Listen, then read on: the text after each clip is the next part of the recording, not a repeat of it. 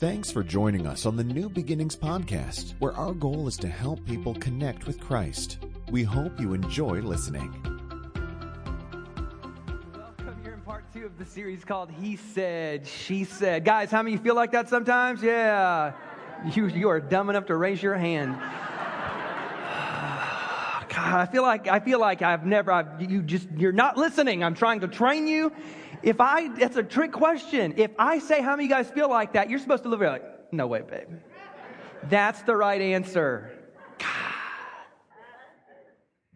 God. Let's pray. Jesus, help these men. I'm just kidding. He said, she said, part 2. So glad that you're here. If you were not here last week, you need to go get last week's message. It was so good. Because what we learned is that there is some very, very fascinating differences. That when the Bible says in Genesis that God made mankind, and then he said he made a male and female, that was legit. That actually meant a lot. And obviously we're very aware that men and women look different. You know, there's some exterior differences, right? There's some internal plumbing differences. There's definitely some things there. Like for instance, it says that God made woman, which is a man with a womb. And so that's what you get, these internal differences. Not only do you have physical differences and internal differences, you have major psychological differences. And there are certain tendencies, and generally speaking, there are certain ways that men are just wired in their brain. How many of you, if you were here last week, how many of you looked at the way you brushed your teeth this past week? How many of you did that? You looked at it the way I hit up. Hey, check this out. I was talking to a man who was not here last week, and I literally caught him. His wife was right next to him, and I caught him literally staring into space for what felt like a good, 15 seconds or so. And I'm like, see that right there? He's in his nothing box. And so if you need, some of you ladies need to go get last week because you know what the nothing box is and know that you need to stay out of the nothing box, because if you got in the nothing box and there'd be something in it and then no longer be the nothing box. I'm just telling you, there's some major psychological differences between men and women, and they're awesome. They're just awesome. They're beautiful, amazing, and wonderful differences. And the more you begin to learn what those differences are, the more you can just smile and be like, yep, that's why he is that way. Or yes, that's okay that she's like that. That doesn't make her weird. She's just different. And when you learn how to embrace it, she's beautifully different. And he is wonderfully different. I don't want to say he's beautifully different because that's weird. He's wonderfully different. And so anyway, we will kind of continue that journey because we looked at last week that there's psychological differences. There's differences in God, how he made us. Our origins are different. Our temptations are different. Like what a woman is tempted to think or go in her heart to do is very different than what a man is tempted in his mind or in his heart to do. There's just major, major differences. And today we will look at how our needs are different. I just want you to know, ladies, you have different needs in terms of what you need out of the relationship than what a man needs. And that is perfectly fine. That's okay. And so this is what happens so many times in relationships.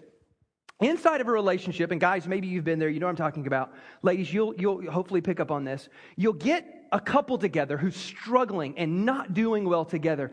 And she's sitting there saying, but I want this and I want that, and he just doesn't, and there's this gap where she's just for whatever reason, not getting her needs met. And then typically, if I were to bring that up to the guy would be defensive. It's not that he would say, yeah, you're right. He would be like, no, that's not true. I do this, I do this, I do this, I do this. Of course I love her. And the difference is that he's trying to do something for her, but it's not meeting that most crucial need. And she's doing something for him, but it's not meeting that crucial need. And so you end up left with these deficiencies in the relationship. And when those start to spiral into a negative direction, man, that's where the relationship begins to go sour. And I want to help you understand that you guys have different needs so you don't end up like certain people. I'll give you an example. There was this man who went to a graveyard. It was the anniversary of his mother's death, and he went to go take flowers to his mother's grave and just have that moment. And he looks over, and not too far away, there was another man at another gravestone, and he's just weeping and crying and upset. And the guy feels bad. I mean, the guy looks over and is like, man, that guy is tore up. I feel like out of compassion, I just want to go say something to him. And he walks over and he goes, sir, I've just never seen a man just so upset. Can I ask you, maybe it's not my place, can I ask you, who are you grieving? Was this for a child, a mother? Who was this? And he looks up and tears in his eyes. He goes, no, this is my wife's first husband. And some of y'all get that on the way home.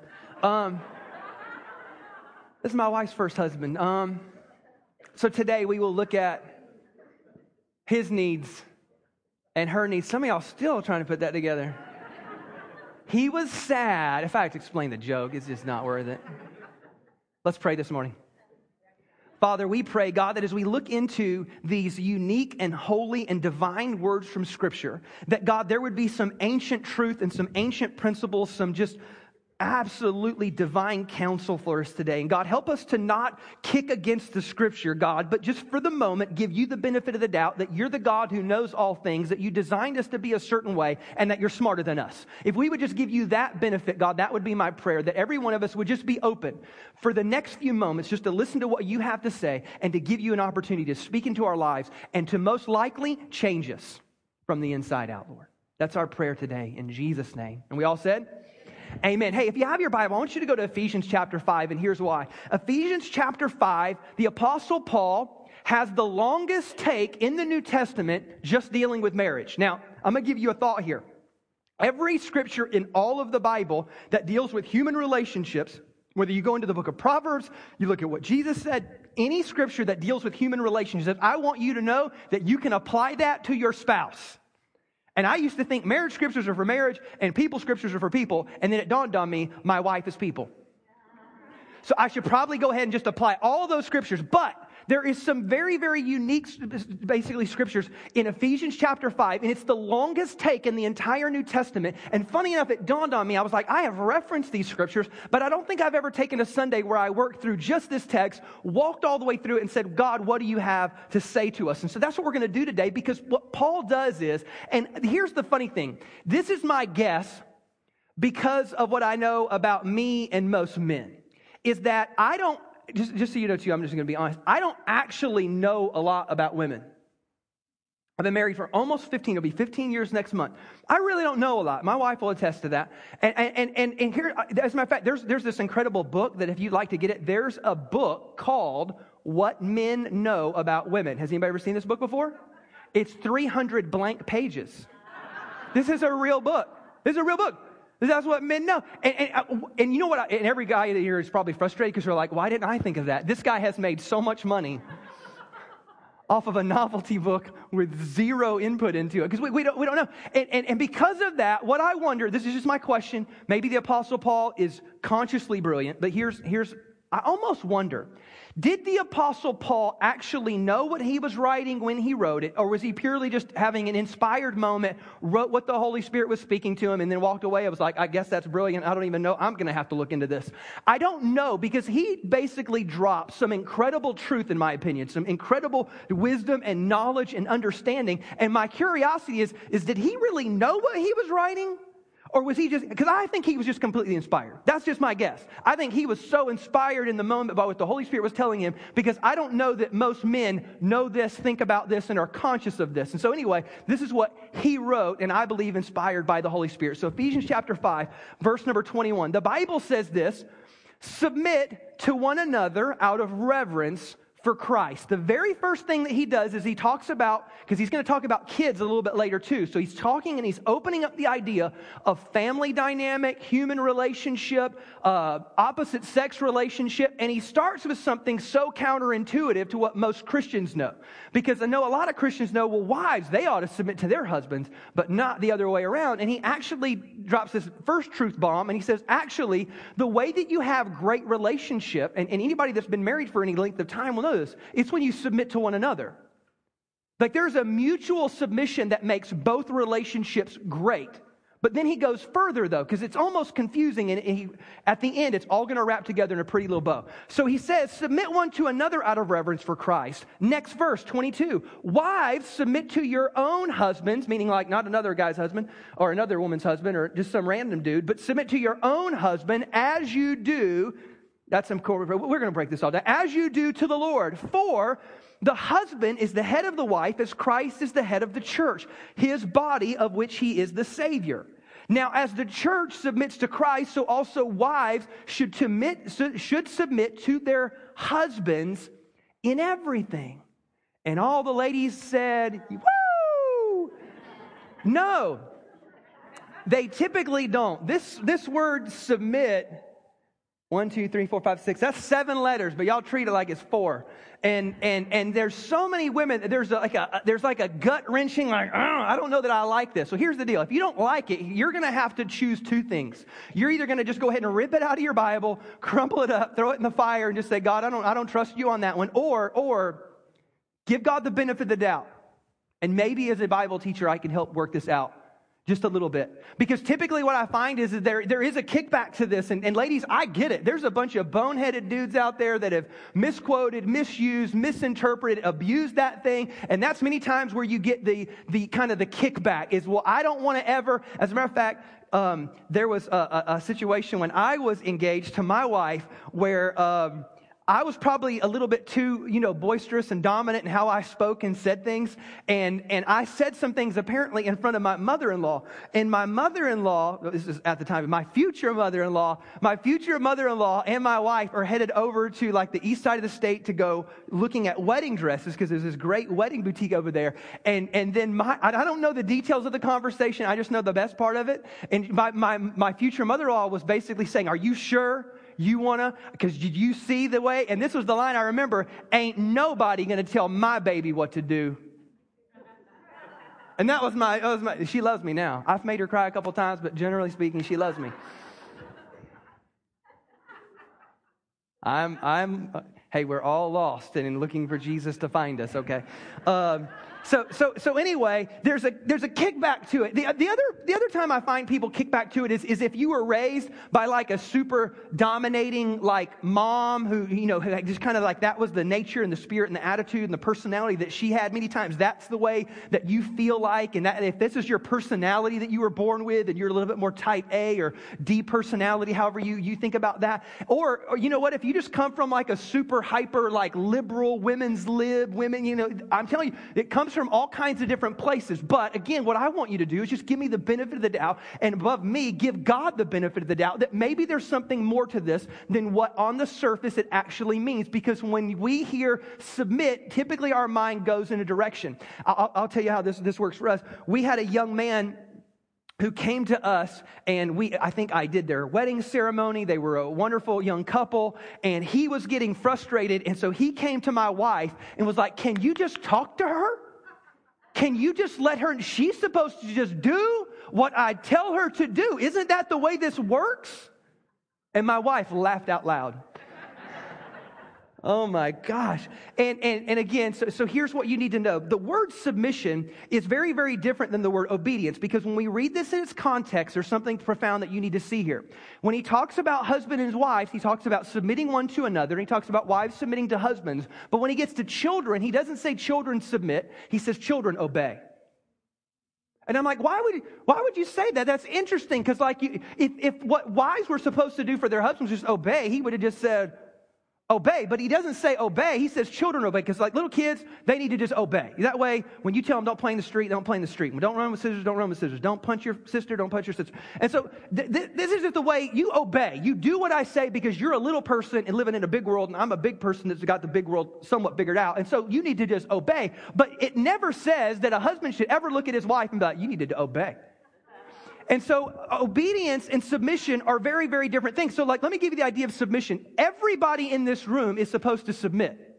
Like, for example, like if you're a Christian, the Bible says that we submit our hearts to the Lord. Like that's all throughout the New Testament, that we submit. So not only that, the Bible teaches us that we should submit to like governing earthly authority. So like when we have laws, we should just obey the laws. We should submit. We should have that type of thing. But then you find something different. The apostles, when they were first starting the New Testament church, they ran into a law that they couldn't obey, but they were still submitted. They ran into a group of religious leaders that said, you can't tell anybody else about Jesus, you can't preach Jesus, you need to shut up about this Jesus thing. And what they did is that they said, we honor the fact that you're in charge, but we don't honor the fact that you know whatever, and we can't stop doing what we do. So in their hearts they were submitted, but they didn't obey. Does that make sense? It's not the same. This is what really, to me, submission means in light of the context. Submission means that I will have an attitude of honor and respect. It just means that I'll have an attitude. And so the word submission actually comes from a military term where there would be a leader and troops kind of coming together to follow that leader. So it has more to do with saying, hey, I have an agreeable attitude. I have an honoring and respectful attitude. It means I can disagree with you. And I can change my mind, and I can actually say, hey, I'm not sure that this is a good idea, and I don't think we should go down this road. It just means that you don't do it with this dishonor and disrespectful attitude and vibe. Does that make sense? When you get into Proverbs, you start seeing the Solomon say things like, hey, ladies, be careful how you talk to a guy or how you speak to a guy, because whenever you speak in a dishonoring and disrespectful way, it's better for him to live on the corner of his roof than to live with you. Now, I didn't say that, so if you'd like to email, it's solomon@bible.com, and you tell them whatever you want. But there's a thing that they're getting to here. There's a thing that they're getting here. And it goes back to what the needs are. So ladies, let me have it real quick. Submit does not mean necessarily to obey. Submission does not mean that, guys, you need to get this. Submission does not mean that she brings you a beer and chips and gets you the remote control and just does whatever you say. That is not what that means. Submission does not mean, ladies, that you are less than in any way, shape, or form. You are every bit as wonderful and equal and awesome as men are, and there is no taking that away from you. Submission does not mean that you're weak. As a matter of fact, it probably requires more strength to have a submitted heart than otherwise. So it doesn't mean that. Submission doesn't mean that you need to do things that are ungodly or unbiblical. It doesn't mean that you should stay in an abusive relationship. I have women come to me all the time and they'll be like, well, should I? No, get out. Because they got the Bible says I shouldn't do this or I shouldn't. No, get out. No, leave his butt. He's a jerk. I'd hit him back. I'll stop. I was going to say some stuff. I'm like, that's too far. So this is the idea of submitting. It has to do, so obedience has to do with the will, meaning what you do. I will just do what you said to do. Submission has to do with the attitude of the heart. And the reason why, so I'm asking myself, why would the Apostle Paul make such a big deal about this? Because remember, he opened with, both of you submit to one another. Meaning both of us should always be trying to treat each other with what? Honor and respect. Doesn't that make sense for every human relationship that you would want to thrive and to prosper? Have you ever had a friend that you thought, I'm just going to disrespect them and see if they hang on? We don't treat people like that in every relationship, but even more so in marriage because of the proximity. We should always be looking to be honoring and respecting, but he goes to the second level and says, wives, be extra careful to submit to your husbands, and here's why. The number one need of a man is to be respected. That's it. Paul is aware of something, ladies, that might not make the most sense of you because of the way that you're wired, the way your emotions work, and the way your mind works. What you think is the most important thing to you is not the most important thing to him.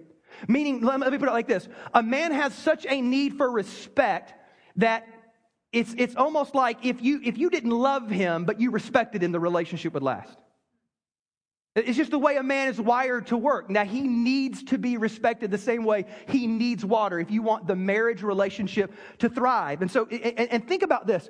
Even God is so aware of this reality that the core need of a man is to be... Now, let me ask you a question. Do men want to be loved? Of course. But what they need above that is to be respected. Because if you loved them but didn't respect them, they'll still feel neglected and deficient. It's just the way that they're wired. And you can be mad at that if you want, and you can fight that all that you want, but you're going to end up bringing in destructive attitudes and behaviors to your marriage. Even God is so aware of this reality that when he addresses men in the Bible, many times you see him do the exact same thing. So I'll give you an example. When he goes to Abram and he says, hey, you're gonna do this and this and this, he starts building up his courage and building up his honor. And he goes, I'm even going to change your name so that you know that you're the father of many nations. You know how many kids he had? But God's like, I'm going to so build up your honor and your courage and your respect level and your self-confidence. I want you to know that even though technically you're nothing, I want to speak over you as if you're everything. God does the same thing. He finds this chump named Gideon who is so scared, he's afraid, he hides, he won't fight, he's got no fight in him. He's letting people punk him and punk his family and rob him and take his stuff, and he won't make a stand. And God shakes him and says, Gideon, you are a mighty man of courage. Now, was that true? No, of course not. It was the opposite of true, but God is dealing with the fact that he needs to be built up. Peter's the same way. Peter is a fisherman. He didn't make the cut. He wasn't good enough to follow the rabbi and go to school and go on. He was sent home to do his father's trade. He was kind of low on the social totem pole. And he starts building him up. And in the very first interactions that Jesus has with Peter, he changes his name because his name's originally Simon. He goes, I'm going to call you Peter because you're a rock. You're like that WWE guy with the bulging muscles. You're the Rock. That's how awesome you are. Ladies, the reason why this is important is because what you don't know is that most men, and this is proven through studies, most men feel like there's at least one or two parts of their life where they feel like they're a fraud. Most men have one or two areas of their life where they feel like they just don't measure up, and they're deathly afraid of you finding out. We don't always know. Look, most of the time that's a mask. Most of the time our pride gets the best of us. We are covering up our own insecurities. And what we need is a wife to come alongside and give us unconditional respect. Because I know the kickback. The kickback many times is, well, I would respect him if he would act respectable. Now, I want you to think about what the Bible said. Do you know that when the Bible said, when it talked about submitting, having an attitude of honor and respect, that there was no caveat? There was no like, hey, look, if he does this, respect him. If he does this, respect him. Now, if he does these, you don't have to respect him. None of that was in there. Now let me make some sense of this. Ladies, do you sometimes make mistakes or have issues? Okay, do you still want us to give you unconditional love? Your need for unconditional love is no different than our need for unconditional respect, even when we don't deserve it. Listen to this, I wrote this down. The key to unlocking the potential in a man is to treat that man with unconditional respect long before he deserves it. Because I know what you're thinking, ladies. You're thinking like, and this goes back to the way that many of you think about dating. Like when a guy starts dating a girl that he really, really likes and she's the one, this is what he thinks. She's awesome. I hope she never changes. And then y'all change, of course.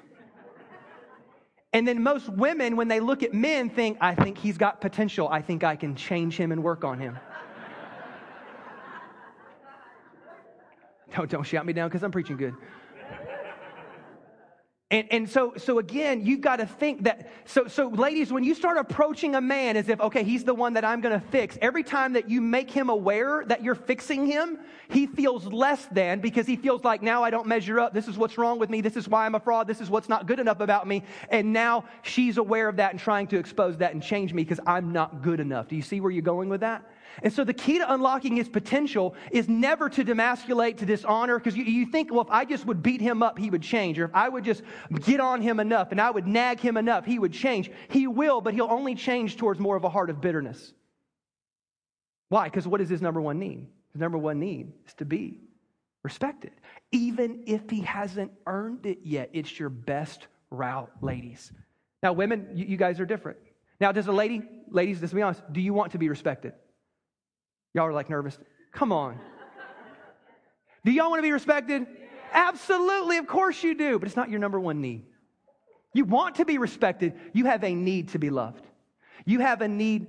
There you go. You have a need to be cherished. You have a need to be adored. Guys, I'm going to give you a hint here real quick here. This is going to make Valentine's Day make sense.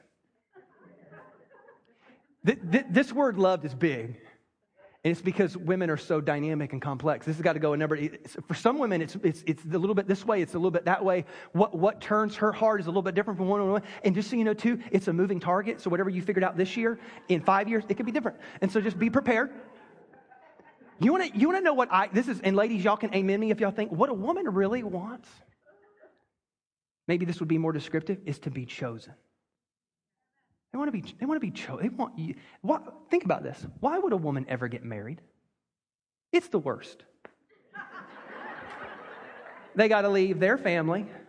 They got to take on your name. If you move, they got to travel with you. They got to go. All of a sudden, they got to risk their life to have your kids. Most of the time, they're staying at home to take care of your crazy kids. That DNA came from you. They just incubated it. Okay.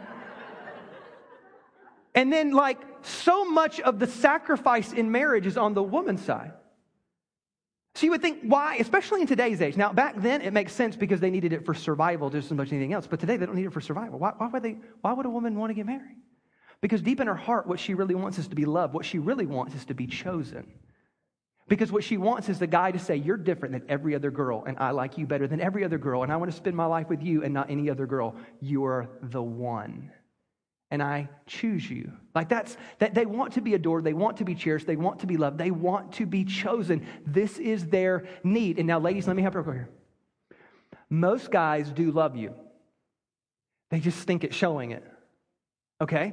As a matter of fact, there was this recent study that I read, and it went on to show that they took these married couples, and they asked all the men, if you could do it over again, would you still marry your wife? And like 80% of the men were all like, yeah, absolutely. The number was much lower for women. When you ask them, would they redo it all over again? Most men are totally like content and happy and love you, and they don't want you to change anyway, but they really do love you. They just kind of stink at showing you how they love you, and it's because we have different definitions of what love are, and we have different definitions of what respect are. And so what men need more than anything is they need for you to respect them, and most of it is in your language, most of it is verbal. And when it comes to love, I'm going to tell you what Paul says here. So let's keep reading here. So the Bible says that verse 25, because remember, it just went through the woman. This is the progression of the whole teaching that Paul does. First, he talks about both of us submitting to one another. Then he starts with wives first. Now, here's my opinion. I could be wrong about this. I think he starts with wives first, and he does this in Ephesians. He does this in Colossians. Peter does this in his writing. I think it's because, for the most part, women are better at initiating good things in relationships. That's just my opinion. I think most of the time when a relationship needs to move forward, usually it's the woman who's better at initiating those changes. And so I think he starts with women. That's an opinion thing. But now he switches from women and he goes to men. And this is what he says to you men. Husbands, love your wives as Christ loved the church and gave himself up for her, to make her holy, cleansing her by the washing with water through the word, and to present her to himself as a radiant church, without stain or wrinkle or any other blemish, but holy and blameless. What he's starting to do is make a parallel, that the way a husband loves his wife is the same way Jesus loves the church. And so he starts talking about these church analogies. Let's keep going though. Verse 28, in this same way, husbands ought to love their wives as their own bodies. He who loves his wife loves himself. Let me say that again, because that's just a huge phrase. He who loves his wife loves himself. Men, if you've been married for any length of time, you know that. Because when I love my wife really, really well, it always comes back to bless me. So I really am loving myself. After all, no one ever hated their own body, but they feed and care for their body just as Christ does the church, for we are members of this body. So he does this parallel, this analogy of Jesus loving the church is the same way that a husband loves his wife. And he basically gives you these ideas. Like, so for example, like this is what you need to think about. Husbands, you need to love your wife, and you don't always know how, but I want you to think about in these terms. I want you to love her just like Jesus loved the church. Now, for some of you, like, okay, what does that mean? Here's what this means. Have you ever, heard a preacher be like, you need to love your wife, and your response is, but she's crazy. Do you know what I have to live with? Do you know what she's like? Do you know what I have to put up with? Do you know what I go through? She's crazy. Let me help you out real quick here. Jesus doesn't care that she's crazy because you're crazy, and he still loves you. Jesus loves the church, and let's be honest, the church is crazy. Look at the church history. 2,000 years we've been trying to figure this out. We make one screw up after the other. Just pick a generation, we do something dumb. Like generation after generation, the church is constantly doing something that's dumb. Like when you go back and you think about the Crusades, like what were we thinking? When you think about the Inquisition, when you think about the Salem witch trials, when you think about weird TV preachers, you're like, oh God. When you think about all the weirdness that is in the church, we had a period of time where Christians in the South thought it was okay to own slaves. What? What were we thinking? Like what was going through our brain? But we were dumb and we were blinded. We were blinded by the age of our generation. We just missed things. We didn't know things. And you know what Jesus kept doing that whole time? Loving you anyway. I don't know why they need to have 10 pillows on the bed. It makes no sense. It doesn't. It makes no sense why they go and buy a pair of shoes that are that expensive only to complain about how they hurt their feet and then never wear them. That don't make no sense. That don't make no sense. Stop it. My point is, and I put it like this, is that Jesus loves the church based on our position, not our performance. Meaning Jesus loves you just because of who you are, not how good you were today. We'd be in trouble if Jesus' love was based on our performance. How many of y'all been performing great lately? Don't raise your hand. That's just pride. So, messed it up again. He don't love us based on our performance. He loves us based on our position. We are his church. It's just a commitment to being who he is. Just because of who we are, not how great we are, not how good our performance was. So guys, I need you to love your wife based on her position. Just simply because she's your wife, you're committed, you're in. If you can't make that commitment, don't get married. Just because, and this is what some of you men need to do. Some of you men need to go look at your wives this afternoon and say, I love you, and I don't care how crazy you are, how many pillows you need, I will love you. You can take that to the bank. I'll love you. No matter what, I will love you. Jesus, I want you to love her just like Jesus loved the church. Number 2 is this. So love her like Jesus loved the church. Number 2 is this. Love her sacrificially. Listen to what it says. He says, love your wives like Jesus loved the church and gave himself for her. Think about that phrase, and gave himself for her. Jesus literally went to the cross to die for the church. That's the way as a husband you need to think. You need to think about like that's what I'm willing to do.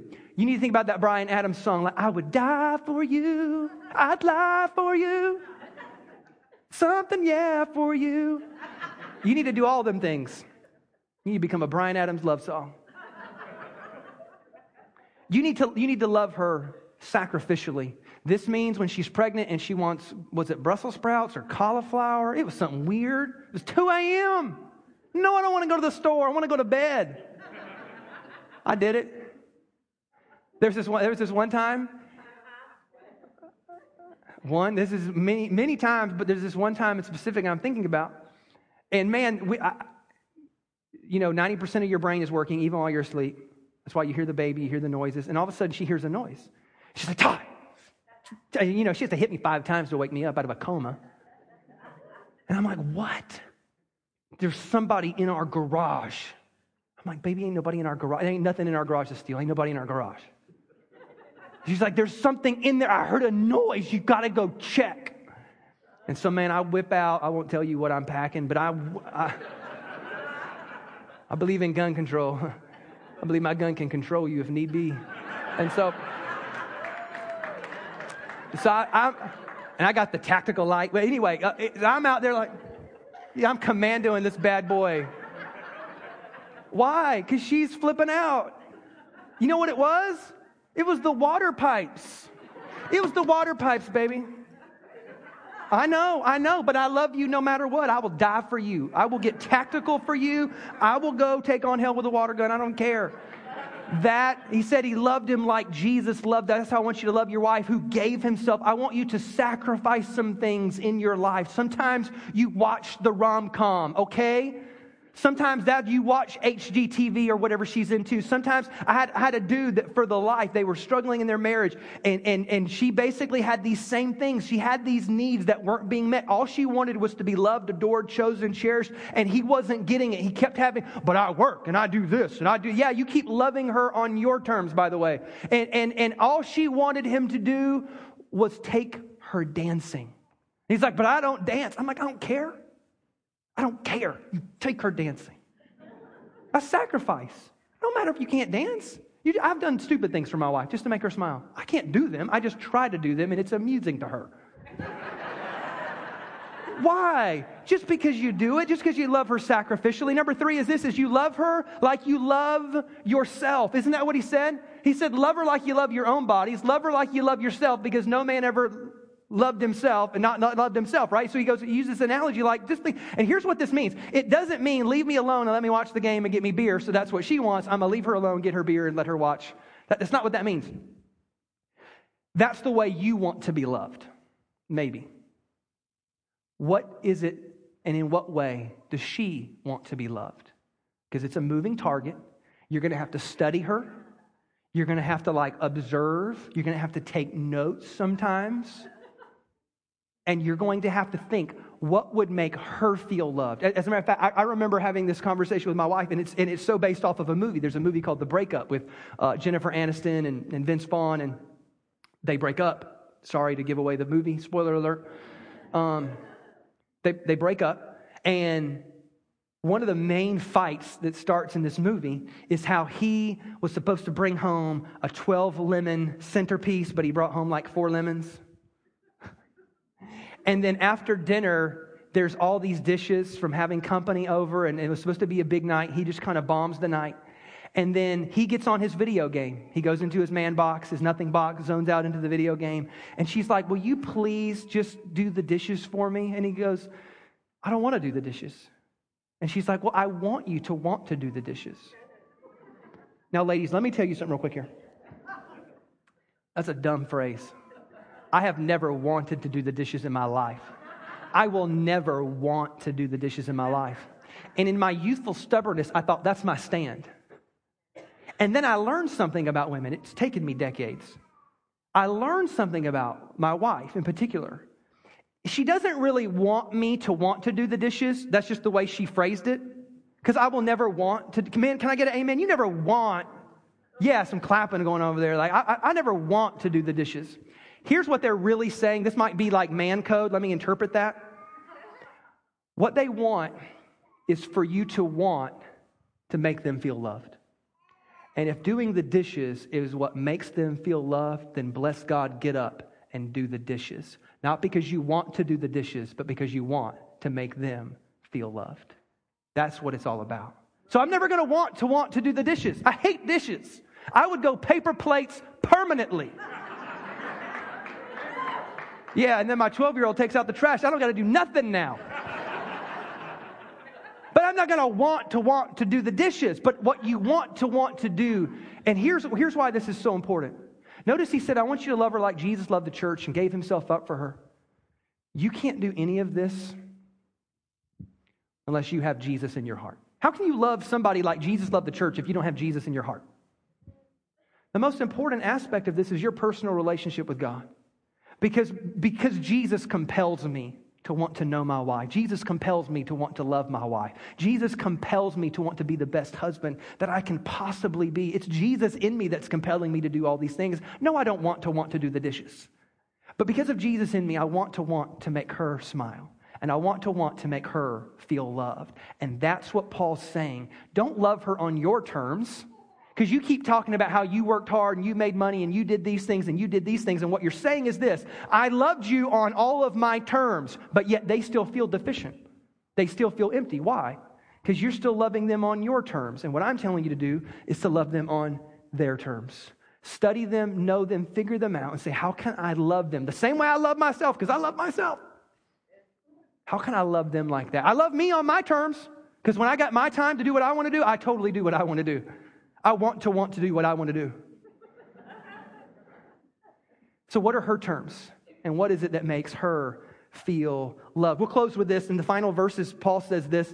It says, for this reason, a man will leave his father and his mother and be united to his wife, and the two shall become one flesh. This is a profound mystery. So just so you know, guys, if you ever felt like marriage was hard and you couldn't figure it out, Paul thought the same thing. This is a profound mystery. He goes, but I'm also talking about Christ and the church. That's my big parallel. However, each one of you, and this is the summary of it all, when you think about meeting her needs and meeting his needs, this is a summary statement. However, each one of you must also love his wife as he loves himself, and the wife must what? Respect her husband. Men and women are so different in their psychology and their emotion and their plumbing and their physical makeup. Guys, you got 20% more bone density. Girls, you have more sensitive skin. You're just different. But in your soul, God has hardwired us with certain needs. And guys have a need to be respected. Even when, now listen to me, guys, I want you to do everything you possibly can to be respectable. Like, make it easy on them. Don't make it a challenge. Don't see how boneheaded can I be and see if she can still respect me. This is not a game. This is not a challenge. It's the opposite. I want you to be as respectable and honorable as you can. Because listen, I've never met a dude that was sold out his heart for Jesus that a wife had a hard time respecting him. Maybe there is. Maybe there's an anomaly. I just haven't seen it. So be as respectable as you can in everything that you do. But women, even when he's not, I still want you to respect him. Because when you start nagging and demeaning and demasculating, I'm telling you, you think it might bring about a good change. I'm telling you, it'll bring about a change, but not the one that you want. They will become more distant. They will become more bitter. They will become more hardened. They will become more quiet. They will not become the man that you thought and you wanted them to become. They will become less than that in one way or the other. Their need is to be respected. They want to be loved. We all want to be loved. We need to be respected. Ladies, same thing. You want to be respected. Never have I, known a woman that just loved to be disrespected by her husband. Never. So guys, this isn't like the out. Like, oh, I loved you. I have to respect you. No. Those things are mutually inclusive. Like, you can't do one without the other. Like, you have to respect your wife. But her need is to make sure that she feels loved and adored and chosen.